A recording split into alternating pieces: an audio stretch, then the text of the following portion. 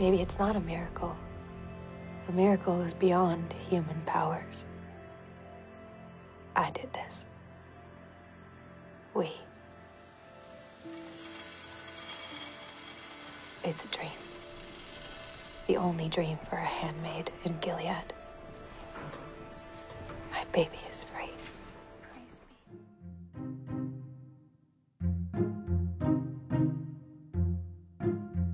So, hello, welcome to the podcast Resisting Gilead. Today we are going to be talking about season 3, episode 5, which is titled Unknown Caller. And today I have with me W Axel Foley, who is the producer and primary podcaster on the Daily DVR network. How are you doing today, Axel? I'm doing fantastic, Gina. It's my pleasure to be here. I'm so happy to be listening to your podcast and that you're doing it. It's fantastic. I'm ready to talk about The Handmaid. I can't say I'm happy to talk about The Handmaid. I know. It's so stressful. I mean, we watched the episode. My wife and I have watched this whole series together, and we watched last night this episode. And every episode after, we have a kind of little discussion, and really what it is both of us just kind of venting, and expressing and getting our feelings out, and me too, wanting to talk to her because I know that for her, it's a much harder show to watch than it is for me. And I just accept that. And I knew that from the beginning. And I kind of have to debrief and see, I'll say honey, do you want to talk about this? And she wants to talk about it. If she does, we talk. If not, I'll probably say a thing or two anyway, because I always do. And, and then we go on. But yeah, it's I love this season, though. This is my favorite season so far. Very much so. I have to agree. I mean, I think that, the last 2 seasons were rough, and this one has started off in a much more positive manner, for sure. Maybe up until this last episode where it's kind of taking an interesting turn. And I'm thrilled to have you on. I've been, solo podcasting the last couple episodes, and it's difficult sometimes. You have to definitely get into a groove. But after watching this episode, I was like, I'm so glad Axel's going to be on with me this week, because there was so much interesting stuff that happened with Luke and information he found out. I'm like, I definitely need a guy's perspective on some of what happened to Luke. So I think it's going to be great. So yeah, let's dive into it. I know this is titled Unknown Caller, but I actually think a good alternative title for this episode would have been Mixtape, because I feel like that mixtape touched so many people in the episode and just the handoff of it. But, we can get into that a little bit more later. I'm sorry. I can talk about that if you want. Yeah. No, let's go for it. I know. No, I like your idea. I think you're right. I think that's it. That would be a great alternative idea. And it also just the word mix, you know what I mean? I was thinking about what a mixtape is, and you take a little bit of this and that, and you create something that's your own. And you, the songs don't always seem to fit together, but maybe even just the person who's listening understands it thematically. And for me, that's resonant towards the theme that was very present actually in our pre-recording discussion. I just had mentioned The Leftovers, but it's resonant in The Leftovers where, they talk a lot about how you make your own story, and our lives and who we are, our societies, our institutions, our government are made up. They're all just us. And in a sense, that's kind of what that message through the tape was, right, to June, which is she's saying to her husband, live your life. We have to find our own lives. We have to live. We have to still go on. And that kind of is what a mixtape kind of is, that, right? It's like a life tape. And I guess we kind of lost it, but I still think people make playlists and stuff. Yeah, no, definitely. It was definitely a nice callback, though. I'm like, oh, I remember getting mixtapes, you changing with friends, and Oh man, I remember those exact tapes, like that, those brands that she pulled out. I remember too. It's funny. We also watched the first episode of Chernobyl, and it starts with him. I don't know if you watched that. Uh, yeah, it starts with tapes, cassette tapes too. So it's just really interesting. yeah. Throwback.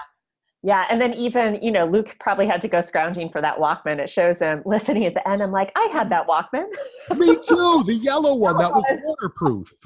Yep, I love the exactly. way you could lock it. Like I was obsessed with locking it. Yeah, Yeah, I love that. yeah, that was a good one.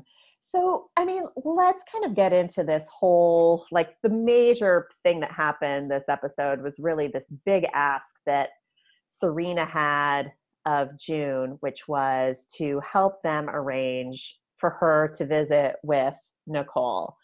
And I mean, I don't know. I kind of felt like the first thing to me, it wasn't necessarily that they were going to see the baby. It was like, oh my God, June's going to talk to Luke. What is she going to say to him? Like, because if you haven't seen your husband in probably 3+ years, which kind of seems around the time frame, Yeah. and in the meantime, you've been having this relationship with another man, which resulted in the child, but then also you've had to be in the service of two different commanders. It's like, which that I think he knew, but he had no idea about Nick. And I kind of felt the main hesitancy came from, oh my God, she's going to have to talk to her husband and she's not going to be able to tell him this. And she's probably not ready to either. So that was just kind of my like, oh my God moment when Serena first brought that up.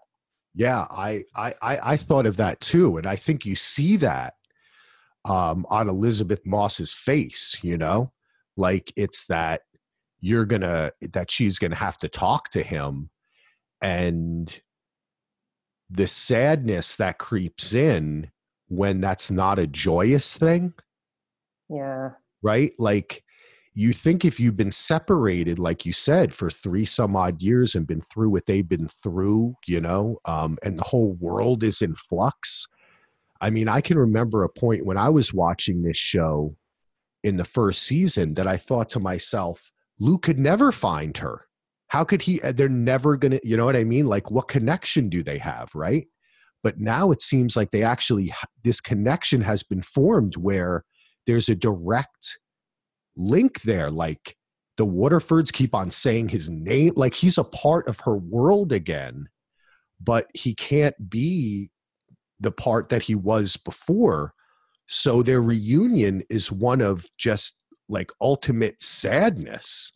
And I put myself in a situation like that. And I can only think it's like, it's great writing and they've done a wonderful job of building up the emotional, just weight of each action and what happens after and the repercussions. And the conversation itself was heartbreaking. Yeah, because you could tell she just wanted to say so much more, but she was, like worried about the time. She was just trying to hold it together. And she did a remarkable job of doing that. And I think even like Commander Lawrence knew how difficult it was for her. He offered her the handkerchief afterwards and, she refused it and, asked to be excused and, he lets her go. And, then even later, she has such an interesting conversation with Mrs. Lawrence about the phone call. And I mean, but before she has that conversation with them, she like goes upstairs to her room and it's just like her body somehow, she's standing there and her body just somehow kind of crumples. She doesn't like dramatically crumple to the floor, but you just see her deflate in a really interesting way. And I mean, I've said it a million times and I'll probably say it a million more, but Elizabeth Moss is just like the badass of acting. She's so phenomenal. Yeah, she's incredible. And that scene that you describe after the call, where she's just standing there by herself and the way she holds herself together through it, I mean, we've seen her she has tried to be, there's been times when she's been weak and she's had to fake being strong, right? Yeah. There's times where she's just been beaten down and she's cried in front of them and begged them and just, done anything. She's yelled at everything. But this mode now that she's entered where she because she does like kind of crample down, but then she doesn't, if I remember correctly, doesn't she push herself back up?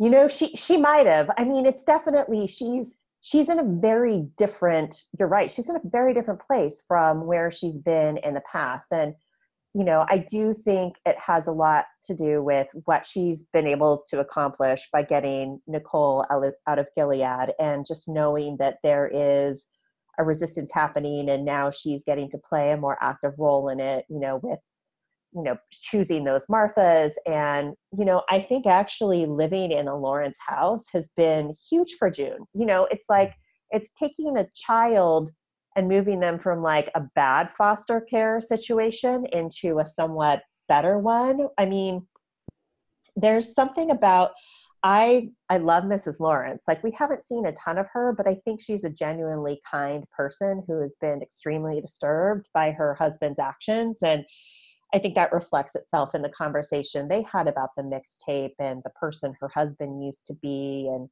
and June really reassuring her, or kind of giving her permission to be like, hey, if there's even a fragment of that person left, don't you want to hang on to that and see maybe if there's more, which I thought was great. But I also kind of feel like Mrs. Lawrence and Commander Lawrence, they're a little more familiar. There's more kind of kindness and care in that household. There is a lot more kind of brutal, honest truth, but I think it's still so much better than what she experienced in the Waterford household, which was just like a lot of power play, a lot of jealousy, a lot of just like creepy behavior from Fred towards her all the time. And, kind of walking on eggshells all the time. I think she feels much more comfortable at the Lawrence's house.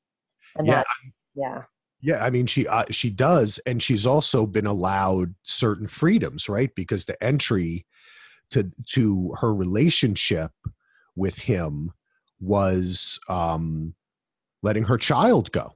Yeah. Right? And him being central in making that happen. I mean, he did it, right? He was the Harriet Tubman in that situation, right? Like kind of bringing the kid over. But then when she gets to the house, there's still a learning process, but it's still, and he's not a nice guy, no, but you're right. She has so much more freedom and comfortability. And you even see as she walks around the house, we don't get the same kind of feeling that we did. And of course, the most important part is he's not raping her.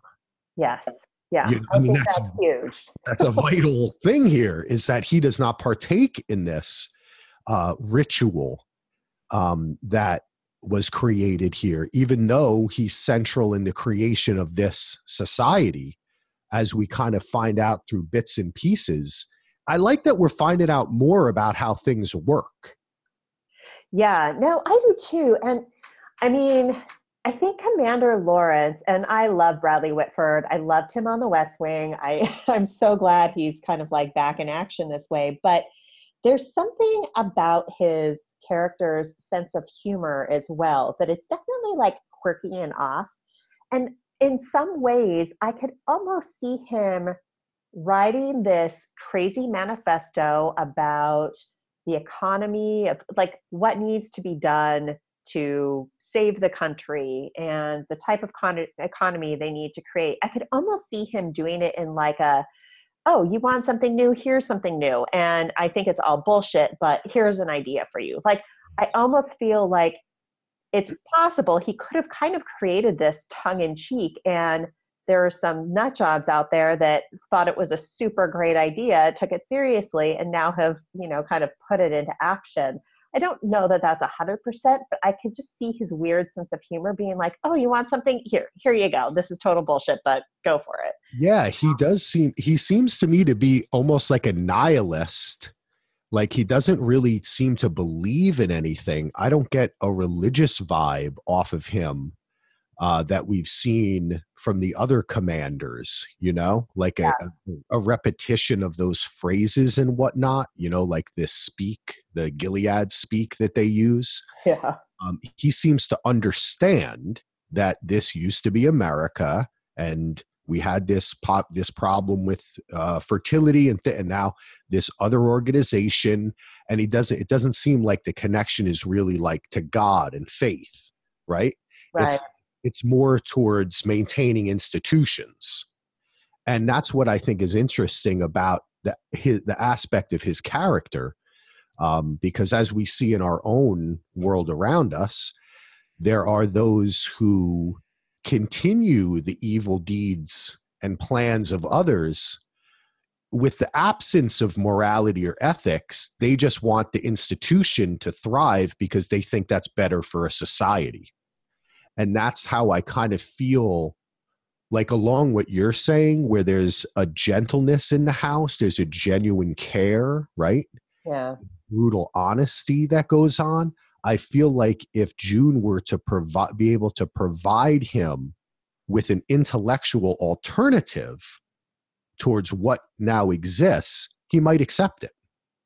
Yeah, I think he's definitely open to suggestion. And, I think, gosh, was it just the last episode where she was put in that awkward position of being in the room with the commanders, and he was really just like, yeah, he doesn't like to be bored, that's for sure. But they have a lot more banter and a lot more discussion and debate, really, even. And I think it's just so interesting because he comes from this perspective of, he's had a heavy hand in creating this society. And she comes from the perspective of, I am a victim of your society that you've created. And it's not, he's not berating her or punishing her for that. He's like really trying to get her to understand, I think, why it's happening. And I think he's also like helping her understand there are always consequences to your actions, because I think he realizes there are to his. And it's interesting. They're an interesting team so far. That's an interesting point you bring up, Gene. I hadn't thought of that is because there is that aspect of a guilt that is in this house. And the mental illness that his wife seems to have seems to be like an advanced form of guilt for what he has done and what they have done. Did that occur to you? Or do you that's how it seemed to me, like she just lost it, like she had a breakdown, and that's why he doesn't participate in the ritual rapes and all that stuff. Yeah, I do think that there's just a heavy amount of guilt associated with that, because I think he really loves his wife. And I think, I feel like it was one of the first episodes where Emily was in that household, and the wife like kind of comes to her door in a state of like manic, frantic, like, he's a monster. Do you know he created this whole thing? Like, she was just enraged and so upset. And, if there's anything, I don't know. I think he just realizes, my wife, who I love very much, thinks I'm a monster for, creating colonies and this economy. And so, yeah, I think there's a lot of guilt associated with it in that household. And I think that June is a nice like balm for both of them, for their relationship. Yeah, it's really interesting. It's a much more pleasant dynamic than when she was at the Waterfords, and kind of thankful for that this season. It makes it much more tolerable. Definitely. Let's talk a little bit about Serena's trip to Canada. But before we kind of go right there, June asked Serena before she made that phone call, well, what do I get? If I do this, what do I get?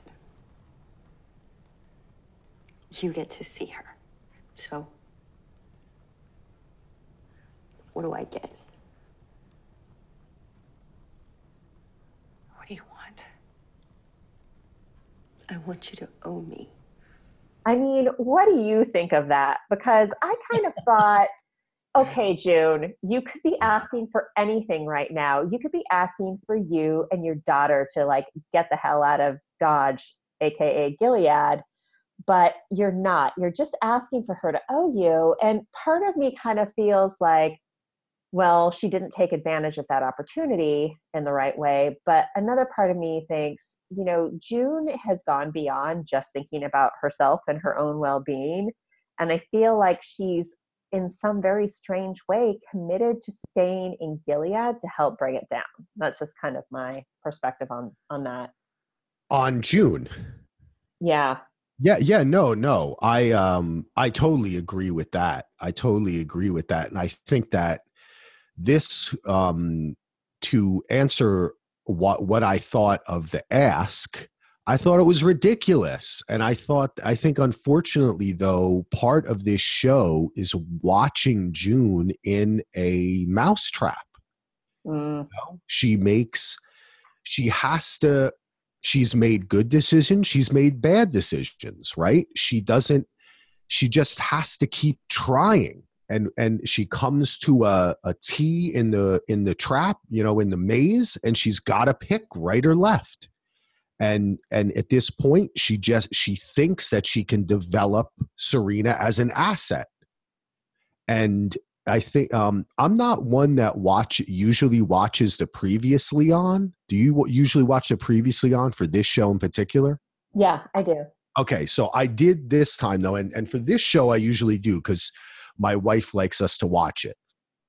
And they show that scene from I believe it was either the previous episode when June is kind of like drinking from like a coffee mug or something, and she's acting almost like arrogantly when she's suggesting that Serena could be given more power.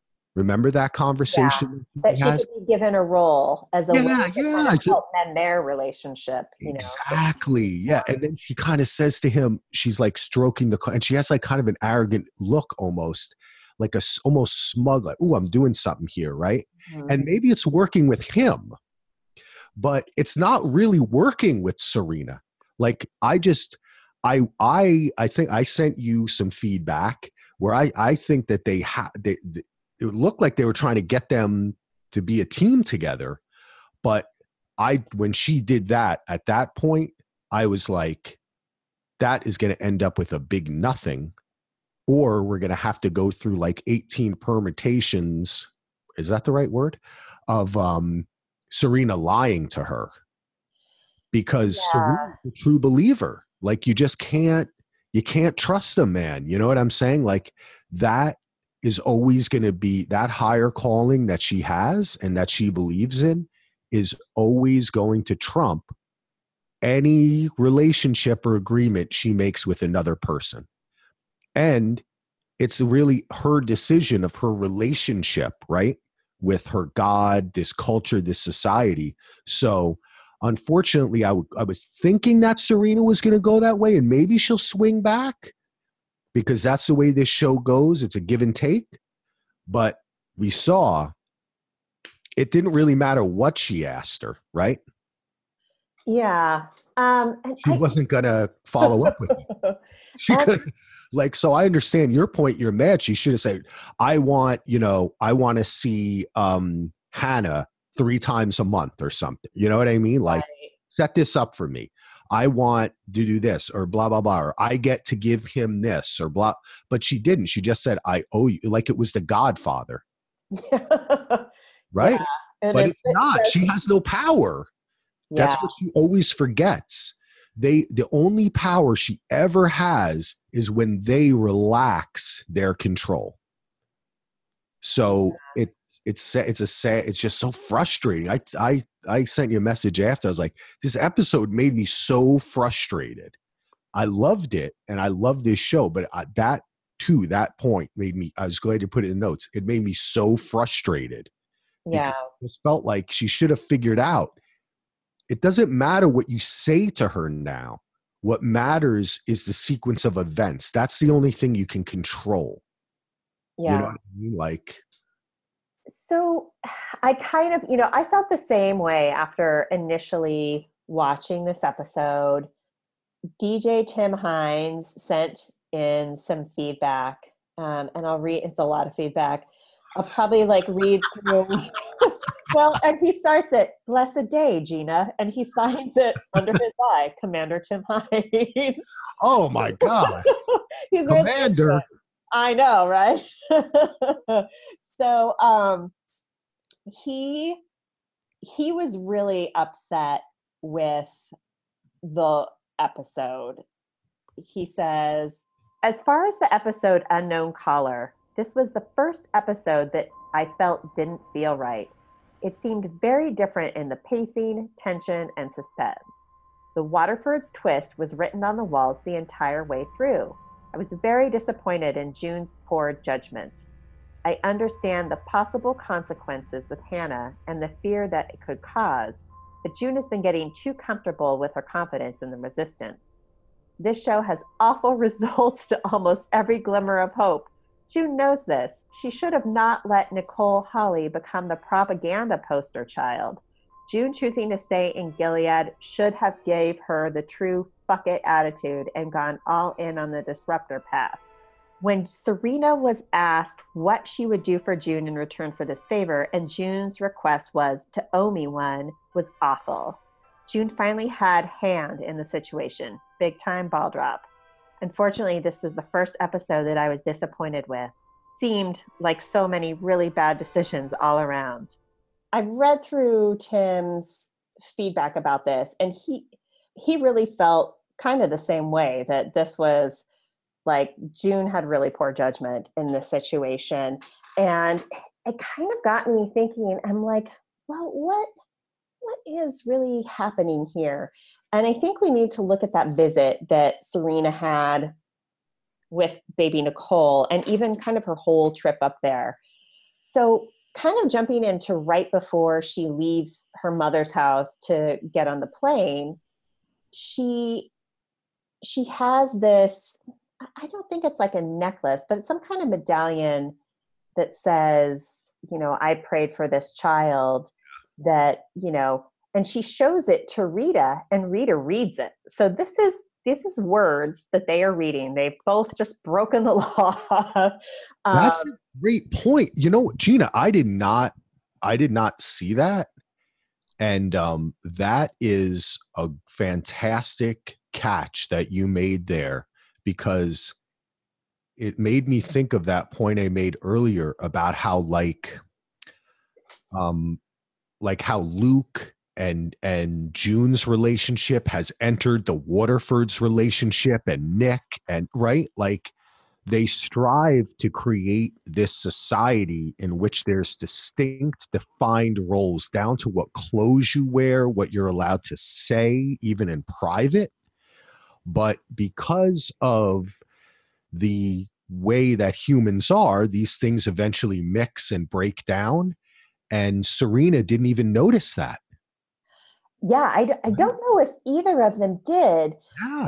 And, I didn't catch it on the first watch. I rewatched last night. Great. And then the next thing Rita does is, brings out the mixed tape and holds it out to her. And Serena says, "Well, what is it?" And she goes, "I don't know. It doesn't have my name on it." So it's another thing to even think like you're handed something and you're not even allowed to like look down to read to see if your own name is on it. It just seems so absolutely absurd. And so, I just kind of thought as Serena was putting everything in her bag, I'm like, oh, the secrets that the women of Gilead keep in their pockets and their purses, it's That's always I can say even as a man, that's something that can be fascinating to men.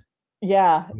When I saw that in the notes that you wrote that, I just think of how fascinated I am by I remember my grandmother's purse, or my mom's, or my girlfriend's, or now my wife's, or her bag, and the kind of things they carry, But Yeah. that's actually a famous book about Vietnam called The Things They Carry. And you think like in war, right? What do you carry around you? And in a sense, I started to kind of make that jump between their purses, all these things hidden in bags, the way Serena looks down and sees the phone in her bag, right? Yeah. Hidden parcels. These are all like, they're at war. And this is the way they're fighting that war. This is an intelligence operation. Yeah, it really is. That's such a good comparison. I And in love many it. senses, you see that also when when Serena arrives in Canada, she meets up with the guy from Parenthood, who you mentioned as the good-looking guy. I don't know if, did you watch Parenthood? No, I didn't. I'm just Great. like, who's this hot Canadian, well, American guy that like is, very fond of talking to Serena Joy. Yeah, he's awesome. He was great in Parenthood. He was fantastic. But they say to her, we're going to need you to change your clothes, and there's many different reasons why they would have her do that. Publicity, blah, blah, blah. Luke wanted to meet in public, right? But the real reason, I think, it was operations, it was intelligence, it was they want her to feel like she did before. If this show was a little more deeper on the political stuff, I wouldn't have doubted to see a scene where he and his other intelligence guys in Canadian intelligence, right? Would that be the CIA? Canadian? No, that's different. Okay. Maybe CIA, right? Canada style. Yeah, Canadian Intelligence Agency, right? Makes sense. But would say like, hey, we got to get her to change clothes, because that's like a thing you see like in the Americans and stuff like that. Like it makes her think that way. So this show is really sneakily always kind of been about that, right? Like it is about a war. It's a war show. Yeah. And I mean, I also thought getting her to change was really smart because it gives her back a taste of what her life was like. Yeah, that's what I mean. Yes. Yeah, exactly. She's He's trying comfortable. to get her to do. Yeah. She looks so good in normal clothes. I mean, she's beautiful, but she just looked like so kind of relaxed and happy, like a J. Crew model. And I have to say, I think that she is absolutely gorgeous. And I mean, it's hard with Hollywood, and there's a lot of this is outside of the show, but I guess in a way it's connected to it with the beauty standards, and you can't fault women or men for that fact when you look at like Bob Costas for having plastic surgery or you know what I mean? Yeah. Or whether it's injections or whatever. But I just have to say that if I'm pronouncing her name right, Nicole Strovsky, is that how you pronounce it? I think so, yeah. Okay. She, and this show too, and the same goes for Elizabeth Moss, all the women in this show particularly allows close-ups of women without makeup that many other shows do not do. And one of the things is they really do close-ups where you see wrinkles and you see little hairs, or you know what I'm saying, which is in HD, it's going to show up, and it's a vulnerability. And I have to credit the actresses with allowing it, but you do see as soon as she puts on the jeans and the hair is flowing, you know what I mean? Yeah. You're like, damn, she's like, what? Like, she just stands out in the airport, and then you're like, oh yeah, right. She's a TV star. Well, but Elizabeth I mean, Moss too. Like, they show her so close up, and she's got those crazy eyes. yeah. But then you see her other times, you're like, wow, if you saw her on the street, you'd be like, she's gorgeous. Yeah, I mean, I think that's also the tricky thing filming without makeup, or like, kind of very bare base of it is, as a woman, some days I look in the mirror, I'm like, wow, I'm looking good today. And then other days I'm like, what's happening? It's kind of like you just wake up and it's different every single Don't day. look in the mirror, Gina. So I just, well, I mean, because sometimes I think, God, Elizabeth Moss looks so great and she doesn't have a stitch of makeup on. And then other times she doesn't look as good. And I think that actually should be a good message to Hollywood and everyone else, is like, listen, we don't look the same day in, day out. Like a lot of, some of it's just, it depends on how much sleep we got and what we're eating and, how we feel, if we worked out or not. I just think there's so many factors that go into to looks, and it's very, stark comparison to, you look at the Kardashian women and Jenner women, and it's just like, most of the time I'm like, I wonder what they really look like without makeup. I try to think of them as least as possible. I think this is the only conversation I've had about them in about 5 years. Thanks a lot, June. Well, though, what made me think about them is, remember the first season where Fred gives June a fashion magazine to look through, and she's like, these women look like zoo animals now. It's like so unreal. And so you kind of think of it that way too, that I don't know. It's just, it's very interesting to think about that from it is, their perspective. Right? Like this society, just the value system is so strange. And then you think about our own and then you just see that it's like all a weird construction, It's like when you read a sci-fi book about something, or even when you just learn about other cultures of your own, even if they're in the same country as yours, and you're like, what the heck, right? It's just the standards are strange, and that's what this show does such a good thing. It makes you think about that stuff. Yeah. You know what I mean? Like, you normally don't think about that, but they make you think about that because there's certain aspects of this Gilead society where they try to be so like carbon neutral and right and like pure in some ways that you might respect, but obviously overall you'd never want to live there. It's No, definitely. They're trying to do well for the environment. Yeah, they sprinkle in the carrots there, and they say, it's like often the oppressor says that they're trying to uplift, Yeah. The women of having to choose what clothes to wear or the beauty standards of the other society. We're freeing you by just making you all wear the same gray outfit. Right? Like, right. That's freedom. No decisions. Sometimes like, I think June was up in her room at one point when they came to fetch her, and she's just sitting in a chair. And I'm like, oh my God, I would be so bored out of my mind. You can't read. There's nothing to watch on TV. You don't have a cell phone. You don't really have any activities you can do. It just seems. Well, you become strong of mind, though, which is what she's become, right? Like, that's true. All about like the only country she really lives in is the one in her mind. And now she's starting in this season. That's why I like it, is she's coming out of that. Cause I think that was a lot of season 2 and that was harder. Yeah. It's true. You make a very good point. Like the less you have to do, and if you're in such a shitty situation, the more you think about ways to plot to change it and get out of it. So in some ways I think once she said if they shouldn't have given us uniforms if they didn't want to create an army. And it's true, even with limiting them in terms of activities and, things to read and it creates discipline. Yeah. Like that's the game of oppression, right?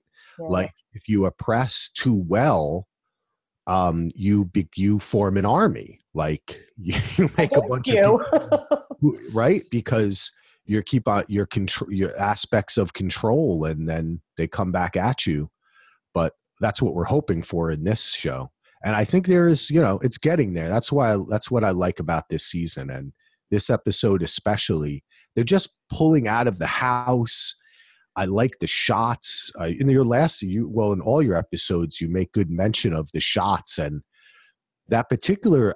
It was interesting to me that they had that drone shot into Serena's parents' house. Oh yeah, that was interesting. Right? Wasn't that interesting? I wanted to mention that. I don't know why I'm sorry to take us off. No, it's okay. I was trying to think I was like, why was that shot in there? It was interesting to me. And then I was trying to think, like, is that kind of when Serena kind of hatched? That's when she kind of decided she was going to get this baby back. Like that was kind of like, I don't know, in a sense, the idea coming to her or something thematically, but I don't know. I'm sorry. Maybe. No. Just since we're on the topic of shots, I think the opening shot this time was also pretty phenomenal, which was just, they were in the grocery store and June was just standing still and like everyone else was whizzing around her, and fast forward, I was just like, this looks so cool. It's That just was great. Yeah. And they do, the shop is different this season, isn't it? Isn't it? That was not the same. It's become more, they have all these different symbols, right, for the food up there, and it's become a bit more, it looks more institutionalized, but there does seem to be less on the shelves. Yeah, this one does look different. I don't know if it's just because in previous episodes when we've seen them in the store, they're more in the produce section. And yeah, it was almost like they were at a nature store before, and this one is more of like a brand store, even though, or, you know, it's hard to tell. I was going to ask you while we're on this topic if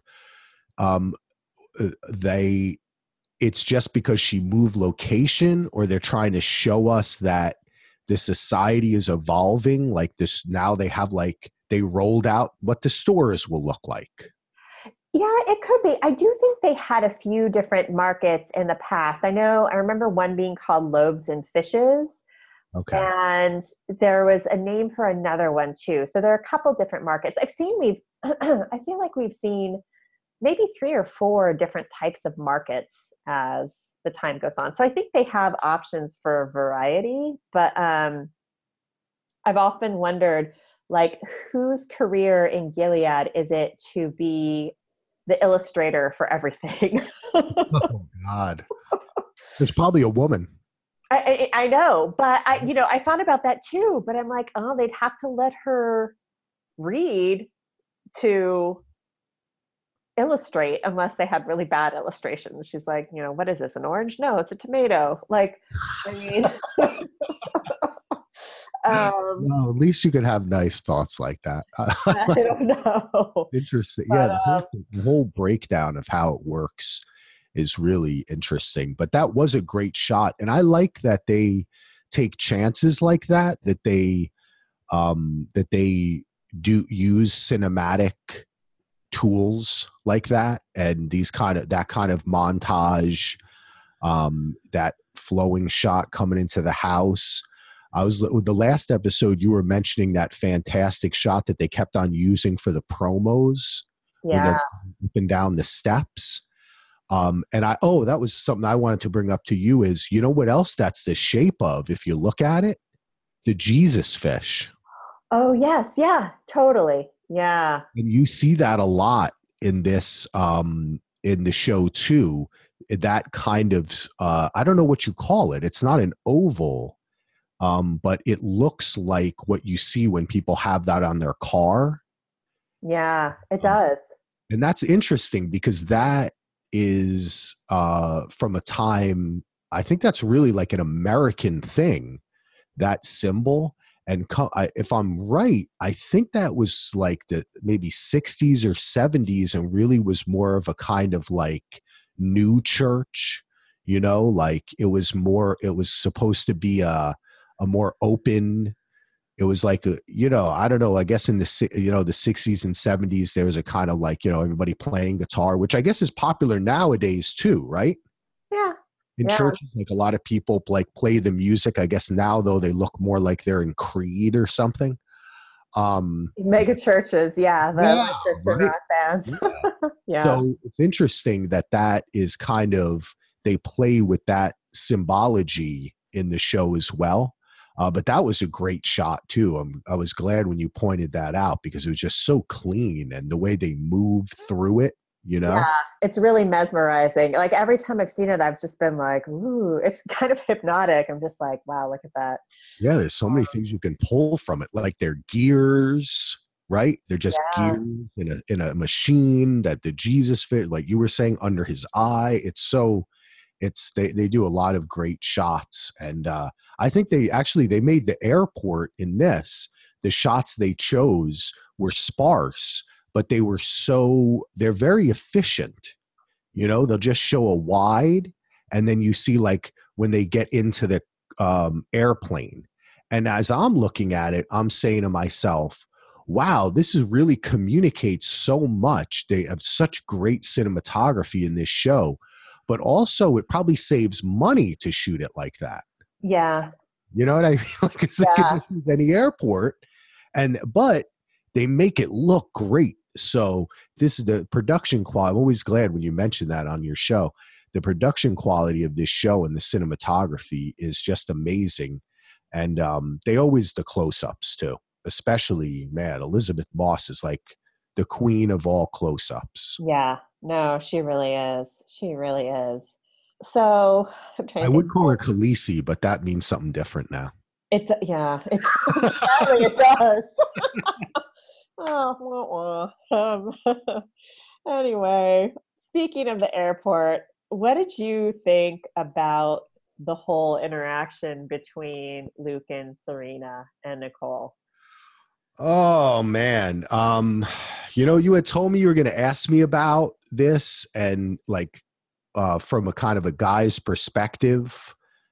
And this was just so difficult. I mean, first off, I brought up here, look, I had my IMDb up and then I lost the name. OT. How do you pronounce his name? Oh, I'm not OT sure. Fagbenley? Yeah, I do remember it being Fagbenley? a tongue twister when I've Yeah. heard that before. Febeng, I'm saying Febengli. It's that must be like, that looks French or something like that. Maybe even Norwegian. I don't know. Fagbenli. Anyway, he's a great actor. I love him. He was on the HBO show. I'm going to forget the name of the show about the 5 gay guys in San Francisco. Do you remember that show? Oh, really? I never watched it, but I know the one you're talking about. HBO's had so many like 3-season shows that then I forget the name. But anyway, I love that show because the guy from Mindhunter was on that show as well. But he was great in that show. And then when he was cast here, I was like, okay, this is going to be a different character, because in that show he played a really just a guy that was not very dependable and was kind of, it was just, you were kind of like rooting for him, but he wasn't really a great guy. Yeah. And then here, sometimes it's hard when you've only seen somebody in one other role, right? But he is amazing. And the way that he holds in his rage, I mean, Gina, if this was me and this was my situation, I don't know what I'd do. I mean, I would have definitely planned to try to kill Serena or kidnap her, or but I wouldn't have done it, of course. But my rage would have, I don't know. And to even bring the child there, Yeah. you know what I mean? Like, that's the thing that like I could get kind of upset about it just thinking about it right now. Like, if it's just him, okay.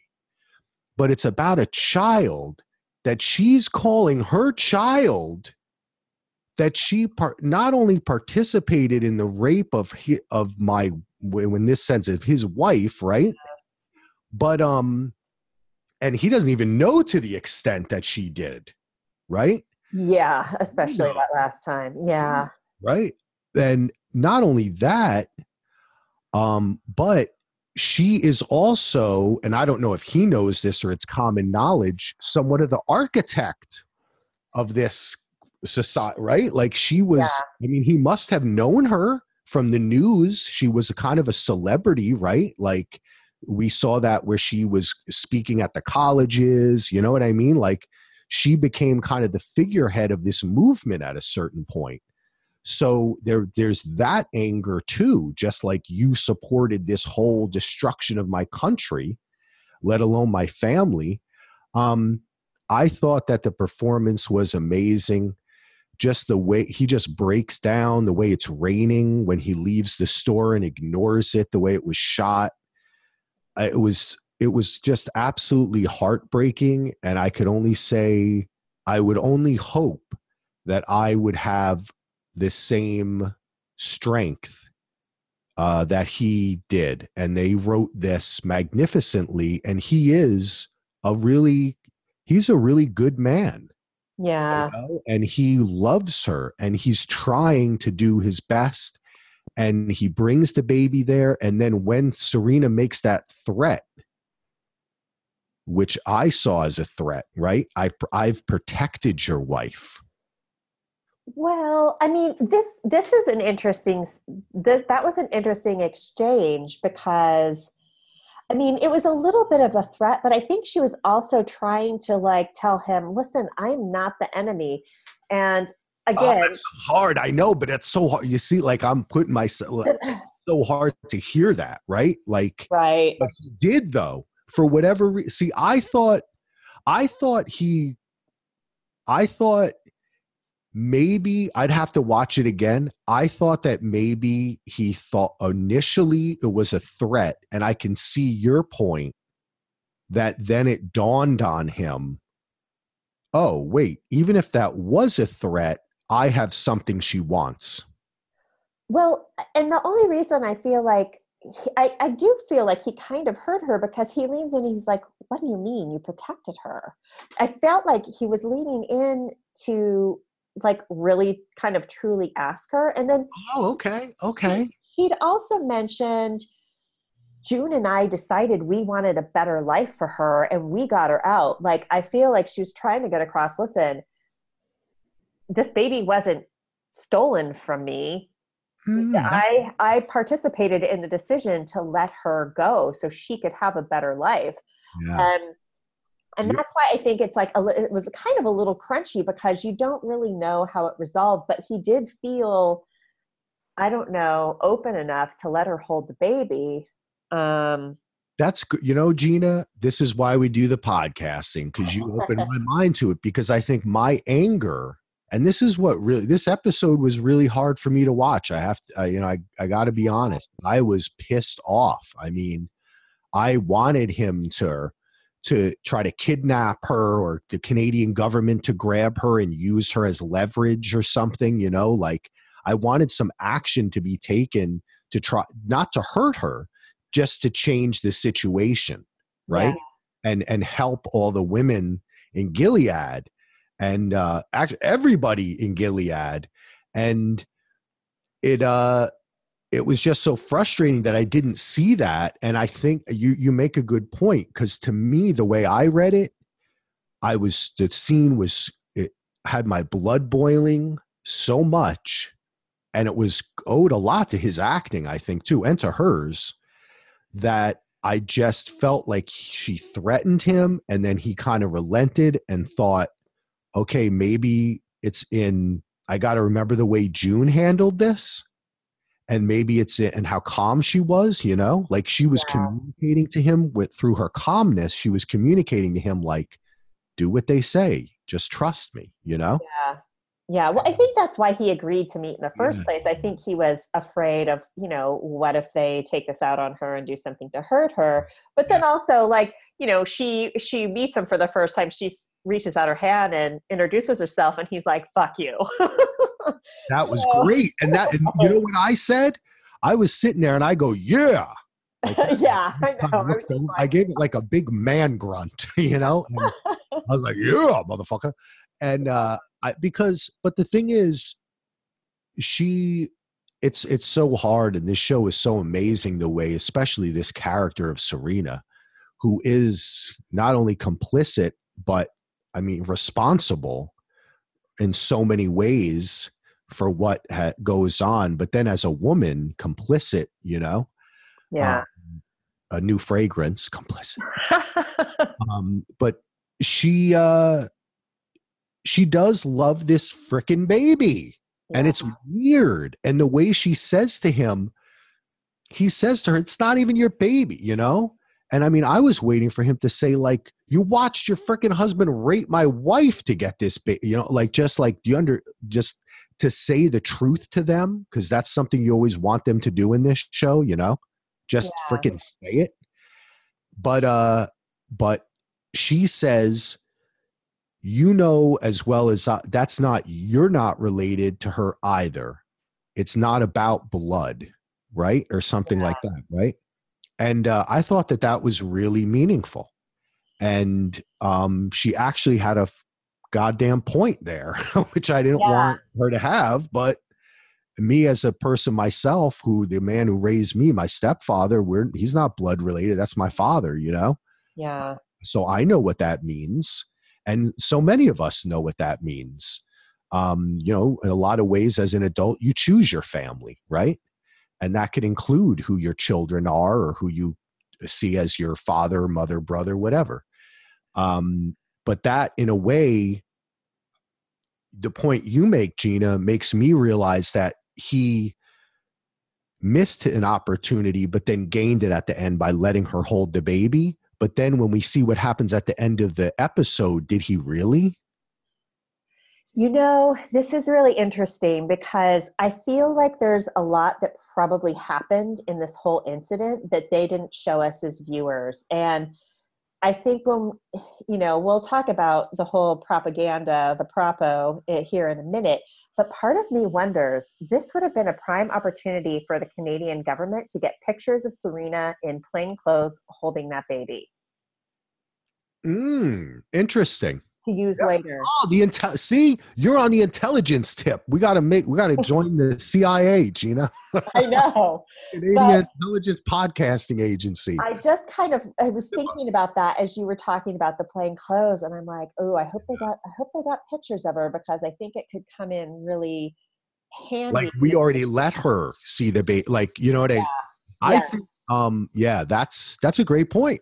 I hope you're right, because there's a reason they brought him back.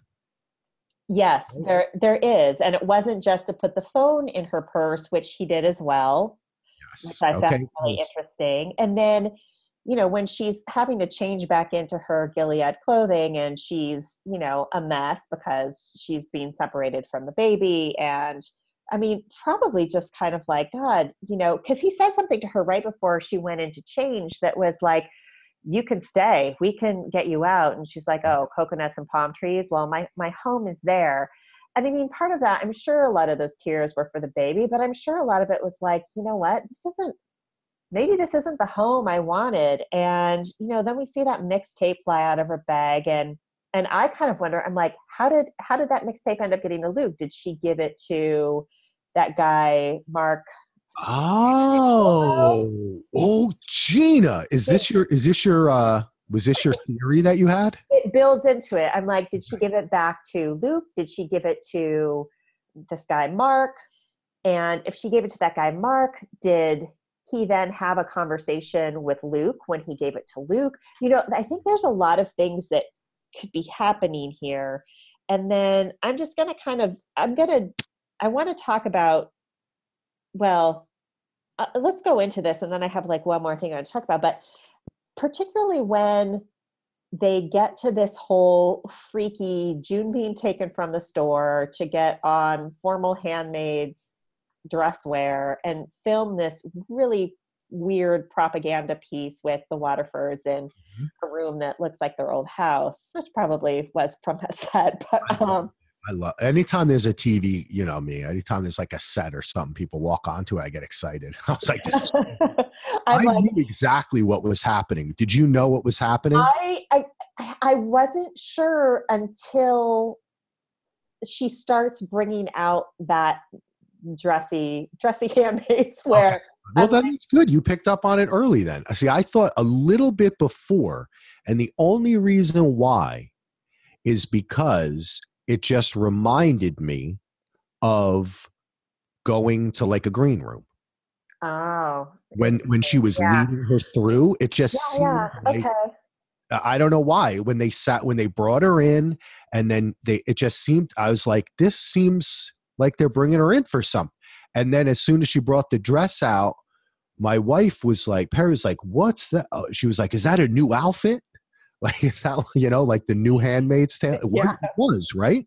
It was different. I think it was slightly more formal and a little more attractive. Which is kind of cool too, because I've mentioned before, I love the way the world building that goes on. So it was the way that she touched it and she said, you're so lucky. I know. You get to wear, like, the new outfit, you know, like it's been blessed or something. But okay, so continue on. I'm sorry. So, you know, they go in and they're starting to film this propo, and and you realize what's going on, and she realizes, and she's like, Serena, what did you do? And it kind of brought me back to that moment where she got off the plane to Fred, and she seemed really resigned to having it be over. She knew the baby was safe, and then Fred's like, it doesn't have to be. And so, and Serena, of course, did not acknowledge June when she asked her that question. But here's what I kind of think, okay, is Serena Joy really going to go on this whole kind of tirade to just get a baby back? Or is this something different? Is this, and this might be like the Pollyanna optimistic view on it, but I'm kind of taking a few different things into consideration. There's the whole conversations that June had last week with both Fred and with Serena. And she said to Serena, wear the dress, pull the strings. And a scene we didn't talk about because it was just kind of fleeting was earlier in the episode where Serena is brought into that incredible conference room with that huge circular table that's filled with men, and she's the only woman at it. And she gets handed records that she's allowed to read. She's like literally in the inner circle. She gets to be part of this because it's her baby. So they're inviting her in to be part of these discussions. And so I wonder, with the trip to Canada, she now has a phone where she can communicate out. And Fred saying, this doesn't have to be over. Is it her really wanting the baby back? Or is this her seeing an opportunity to get more involved and closer to what's going on and working with these men and wiggling her way into a position of power where she gets more intel and more information? And honestly, I think this propo that they're filming, this is the first time, I believe, that the outside world has seen Gilead or people from Gilead. Like, I think they've been very closed off in terms of what they've been filming and putting out. So that makes me wonder, is it all part of a bigger ploy that Serena is behind the scenes now pulling some of the strings? Because honestly, I think that whole scene, if that was being broadcast in from a country that used to be the United States and I was in Canada watching this, I would be like, this looks fucking crazy. Like what is this planet they've created?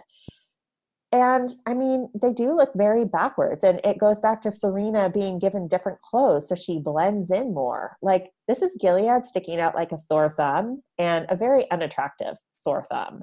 So part of me wonders, like, is this really Serena going along with like getting this baby back? Or is this like her working behind the scenes for some type of different outcome? Because honestly, she could have stayed there in Gilead and seen that baby more often. I mean, she could have stayed in Canada and, been part of Nicole's life probably. And she went back. I think that this is a great idea, and it's quite possible that it could even be both, right? Yeah. It could even be that she can use the baby to get deeper into not only what the Gilead hierarchy is, but any connection they have to the Canadian government, right? Which seems to be our best and greatest hope at defeating Gilead is the Canadians. So let's not blame Canada. But I can see that. But I can also just say, she seems to now understand what kind of future any woman would have, right? Mm-hmm. If like, why fight for the future of these babies if this is what they're going to live? But she's still a true believer. So I don't know what to believe. I'm not sure. Kind of how we got into this, where I was saying, did the husband make a mistake by letting her touch the baby and hold the baby? Is she turning against June in this case, or is she trying to ingratiate herself? Is it possible that the way she got that mixtape was by giving it to the guy in the Canadian government, right? And then maybe had other conversations, but then we see the phone and it's kind of hidden in there. We know the phone's there. Did she use it? Right? See, I think that's why I feel like there's a lot we're not seeing. And I mean, I do think Serena I hope so, but I know. Don't you feel too hopeful though, because this show always breaks any hope you have? I do. And I feel like I have never theorized at all during this show because it's just so jaw-droppingly unbelievable that I can't honestly fathom what horrible thing could happen next. And I think that's why I'm like cautiously kind of like, well, maybe she's turning double agent. But I'll say one thing, Gina. I'll say this: the one point that you make that kind of is more, I guess, in a sense, more important, or it seems to be a given within this world that they've set up for us, is when after the show is over, my wife was like, oh, this is terrible. And I was like, wait, this might not be so terrible for the same reason you said, that it looks insane. Yeah. It looks absolutely insane. Like they didn't just show us what it looked like on the set. They showed us what it looked like when Luke and Moira, that's her name, right? Yes, yeah. Turn on the TV and she's like, you got to see this. I know. They turn it on and her face is not only like, oh my God, June's in the shop, but just like, this is fucking nuts. And also they've exposed themselves, because if we remember, I think it was season 1 or 2 when there's the whole question of whether they really exist. Remember, like when the Mexican contingent comes to America? Yeah. And I think there was a gay man that was a part of it, right? I don't know. Am I misremembering that? Yeah, I don't think it was a gay man that came with Mexico. It was that person that ultimately ended up getting a note from June to Luke and telling her that Luke was still alive. Okay. When they went to visit Canada last year is when one of the officials that was helping them tour around said, oh yes, my husband and I used to love to visit America. Maybe if we're ever welcome there again, we will. That's why I remember that, because I was like, right on. Yeah. Well, I guess what I'm trying to say is that they are fully exposing themselves now, right? Yeah. It seems as if the idea of why they had the handmaids, how they're treated, how the system works, was very secretive from other nations. And I can remember them having discussions where they said, people are going to think we're weird, we're strange, but we have to explain to them. They have to get to know our culture. It's right. Like I can remember Ralph Fiennes. I always forget. Wait, what's Joe Fiennes. Joe. Okay. Joseph Fiennes Fred. I should know that. That's my middle name, Fred. Freddie over there said, I remember him saying something like that even to June. Like when something's different, you have to get used to it. But what we're doing, we believe in. When he's and I can remember other people saying things like that. Yeah. So perhaps one of the things we're not seeing, Gina, is a conversation in which that group of men, or Serena involved with them, said, look, we're not going to get many opportunities to be honest with the world. This is the perfect opportunity to show them that the reason we do this thing, these weird rituals and this religion and all that, is because we want to further children, right? Like our society is about children, which is the world is lacking. So I could, in that sense, it's a risk. Like we see in our own society today, our own government right now and throughout history, how just exposing the truth, some people think that's going to help them, but in the end, it screws them over. Yeah. So quite possible that this grand gesture of getting on international television live with your handmaid docilely 10 feet behind you with her head down, right, is not going to play well in Canada or in Europe or in Mexico, wherever. And they really just screwed themselves by outing themselves. Like they took a chance. Yeah. So. Yeah. I mean, especially I wonder how it's perceived after those letters got out last season that were so eye-opening. And let's not forget her friend whose name I am forgetting. Moira? Not Moira. Now I'm trying to find her name. Oh, Emily. That Emily can tell the story of the handmaids. She could. Yeah. She could get on. It's almost like a response. Like after this is over, you could imagine Canada is a technologically advanced society at this point, right? Like we see people walking around with cell phones. We see the cars. We see the city. They probably have a talk show. Hey, let's try to book a handmaid. Yeah. And that's my hope for this show, is that that's how the resistance builds, that these characters we've met each take a role in it, and Emily becomes a kind of spokesperson because she's so freaking smart. Yeah. No, that's very true. And yeah. Interesting. So that's my hope. Whether it's going to happen, but you know what? If we really wanted to theorize on this show, Gina, we could probably say, you know what's going to happen next episode? It's bad stuff. I know. It doesn't take much to have that theory turn out. She's not going to get out. That's my prediction. She's going to be there at the end of this season. Yeah. Unfortunately. What are you going to do?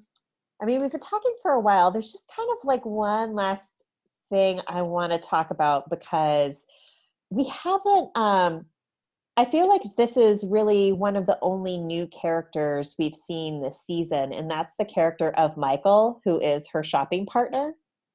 Oh, yes. Okay. So I'm just curious, like, what you think of her, because I think this is another kind of like little enigma character that we're starting to kind of peel back the layers on. But I was curious to see what you thought about her. I don't know. I'm kind of fascinated. I mean, this is going to be her fourth child, right? Yes.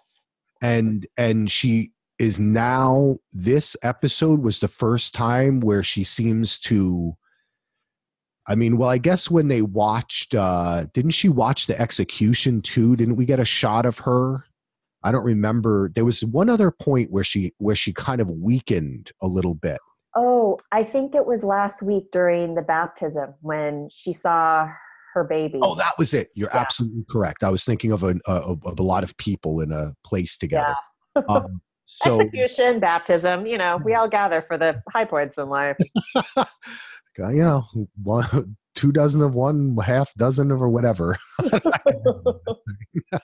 But yeah, I don't know. I mean, she definitely must have a reserve of anger, regret, and love for her children, that she, because even if you think that, if she thinks that she's doing the right thing, right?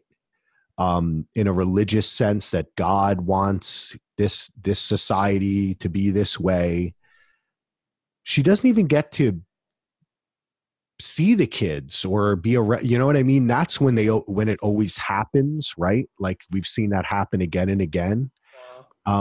So I just think with this pregnancy now, and the fact that I think the act of being pregnant would maybe, I mean, having only experienced it vicariously through my wife, there's obviously a lot of emotions, and that may be a good time for June to work her.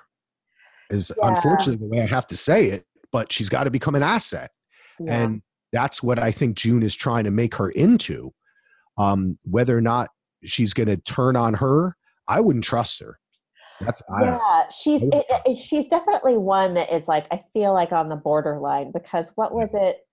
I mean, you basically said "bite me" to her before when she was like, "Oh, your husband." That was great. That was great. And and they're great in this show too. They just kept that shot.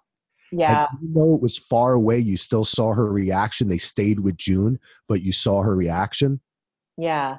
And that is kind of like, I'm like, is this like a ploy to get June to be sympathetic and open up, but I didn't think it was really. I mean, I don't know. It's really kind of hard to tell. I would like to think that, this is a woman who had her whole life in front of her, and maybe one day she wanted to have kids, but now all of a sudden she has to be handmaid to, 4 different families now. She's very fertile, so she's probably in high demand. And, she doesn't even get to be a mother to these children that she's pumping out, literally. I mean, good grief. That's why I think it has to at least have been 3 years. I mean, if she's had 3 pregnancies in Gilead. Oh, that's a good point. That's a very good point. Yeah. But anyway, any parting thoughts on this episode? Did you want to do your sister and Mr. Resistors? Yeah. So my kind of sister resistor of the week, I mean, and this was a hard one because I feel like once again, all the women were kind of beat down in one way or another. But I mean, if she's really coming around, I think I have to give it to Michael just for what she said to June at the end was like, well, this is progress. And she actually says, I'm glad the baby got out. I'm glad your husband's safe. And she says, I really do think things are going to be all right, which is a really weird statement. But I mean, that's kind of the most, kind of optimism or kind of the biggest move of resistance that we really saw this week. You got to have hope, Gina. I know. I like that one. You got to have hope. I guess I'm going to give it to a Mr. And I got to give it to Luke for just going through what he went through. And, he's maybe more of an assist, resist. Ah, yeah. I like assist to the resistance, but then it makes it sound like a sister resista. So I guess anyway, it works. But yeah, I would have to give it to him because that was excruciating. What a great actor. And just written well. And I keep on using the word efficient, but this show is really like that. It's a very, he didn't have a great soliloquy or anything, and just we've seen him. He's a kind of a hidden character on this show, and we've seen him grow. We've seen him drinking and ignoring the baby, and then we've seen him having to deal with Moira coming, and now this situation, and it was just a little while ago that Emily was there, right? Yeah. So he's been through it, so I got to give it to him because that's a good call. I like it. Anyone in the news this week that you feel is a sister, Mr. Resistor? Oh, just everyone. Every normal person in America, I give you a hug because it's been a rough week, and gosh, it's really it's hard to pick a person out there in the news. I'm trying to think, and I guess I just have to say us, like this, a lot of this show too makes you think about, you just see kind of the drudgery, right? Like I liked when they showed how the Marthas do their laundry in the other like what was that, last episode, I guess. You get to see the background, and in our own world there's just people out there doing it and trying to see us through to the end of our current terrible administration and just the sadness we see. So yeah, us. Yeah. There were a couple folks I wanted to call out this week, and it's not necessarily resistance against what's happening in the government, but it is still just, I think, more kind of diversity and treatment of women, or Taylor Swift, who I admit I'm not a terribly huge fan of, released a video this week called You Need to Calm Down. And it's a great little video. It's very celebratory of Pride Month. And there are a lot of famous people from the LGBTQ community in the video. It's like everyone from Ellen to the guys from Queer Eye to RuPaul, and just like so many more folks. It's a very fun video. And of course, there are like some, kind of redneck type characters in it that are protesting the gays. And I think that is why she is saying you need to calm down to them, because people are just trying to live their lives. And then there's this article I saw yesterday, this woman named E. Jean Carroll, who I guess I saw this too. Yeah, famous advice columnist, probably more back in the 80s. I personally never heard of her before, but she was featured in New York Magazine this week for coming out and talking about the time that Donald Trump sexually assaulted her in a Bergdorf Goodman dressing room in the mid 80s. And it was just like he bumped into her and is like, oh, you're that advice lady, and like cornered her in a dressing room that she had gone into to try on some clothes. And the article is fairly graphic as well. And I just kind of say, kudos to her for coming out and talking about it. That was her whole book. It was a part of a book that she's written. Oh, really? I think the book is called like an argument for getting rid of men in general. And it just details, she had experience with Roger Ailes, I think. Maybe Harvey Weinstein. She has really been around for a real long time. And the book is, I think linked to this, to the show and what we're talking about, is really her experiences as kind of, I guess, a socialite or in the upper crust of New York. And particularly the bad experiences that she's had at the hands of rich and powerful men. So yeah. I think that it was originally featured as a book review, and that part of the book review and the book became the larger story. But I think it is a part of a book that she's written. Oh gosh, more great stuff to read about how women have been treated. And yeah, but it's good that she's it is speaking her mind and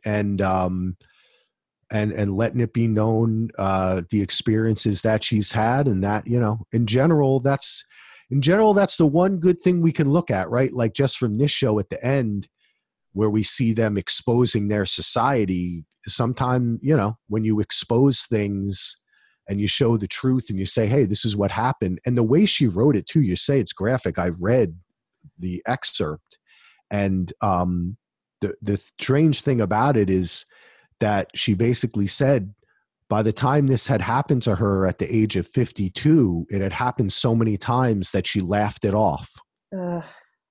Yeah, that's horrifying. That's, and I mean, it's hard for me to relate to that, but when I can attempt to, and just say that's just terrible. Yeah, no, it really is. But she's still standing, and she wrote a book about it to tell her story, and that's all we can do is tell our stories, right? Another sister resistor, getting the message out. Giving. She's not assisting; she's a sister. Yeah, she is a sister. She's helping others resist. Well, thank you so much for taking the time to come on and record the podcast with me today. I'm very excited. You're my first true guest to talk about the season, which is exciting. And I've got several other folks lined up for the rest of the season as well. So hopefully this is shaping up and we can have a lot more good discussions about the show. I thank you for having me. I might have to come on again. Okay. I might have to sign up for another episode. I think who are you going to have? Maybe John, Timm, I think, right? Yeah. John and Timm are going to be on. My friend Andrea, who I interviewed for one of the earlier podcasts. Yeah, I heard that. On. Great. And then another friend of mine, this woman, Heather, and I think a friend of hers are going to come on. We might do kind of a little three-way chat. She does a lot of activism work here and charity work here in the San Francisco Bay Area. And then another friend of mine, Anne Mercogliano, who is involved with the leadership of the Women's March organization in San Francisco. Awesome. So yeah, I think it's going to be a really good lineup, and hopefully a couple more folks I'm working on. But yeah, it should be good. And I like that I'm going to have both female perspectives and male perspectives as well, because I think it's important for folks to get a whole bunch of different viewpoints. Definitely. This is not, I mean, I don't think in any way Handmaid's Tale is like a show for women, or, you know what I mean? It's a show for people. Yes. Yeah. Amazing production, top to bottom. And I've loved speaking about it, and you've been doing great doing the solo pods. I love listening to it because, you know, I do a lot of the daily DVRs by myself, and you're doing fantastic, Gina. Oh, thank you. This is a great, I look forward to each episode. You help me understand it better. And it really, your podcast has helped me get more into this season and also keep up with it. Oh, good. Look forward to it. So thank you. Well, thank you. Yay. Successful podcast interview down. I love it. Well, have a great rest of your day and rest of your weekend. I sure will. So before we go today, I saw one last question that DJ Timm Hines sent in his feedback that I missed when I was reading part of it first time around. And that question is, do you think that Canada will crumble and return the baby? Now, Axel and I didn't talk about this at all, but I personally do not think that they are going to cave in and give this baby back to Gilead. I think there's too much at stake for the people that are currently in Gilead, and that, you know, it's becoming a human rights issue. Some of the things that Gilead is doing to its people, primarily its women. So my answer to that question is no. And that wraps things up for today. As always, if you have any feedback, please send it to resistinggilead@gmail.com, and we'll read it and talk about it on the podcast. Thank you so much to my host, W Axel Foley. Please go check out his daily podcast, Daily DVR, but also he's got a great podcast going this season for Big Little Lies. So there are a couple different things that you can tune into if you're looking for a new podcast, particularly one that covers everything kind of in the realm of movies and television and even the NFL, if you're so inclined. So thank you so much. As always, don't let the bastards grind you down. And in a hopeful parting, here are some words from Of Michael. I really think everything's going to be okay.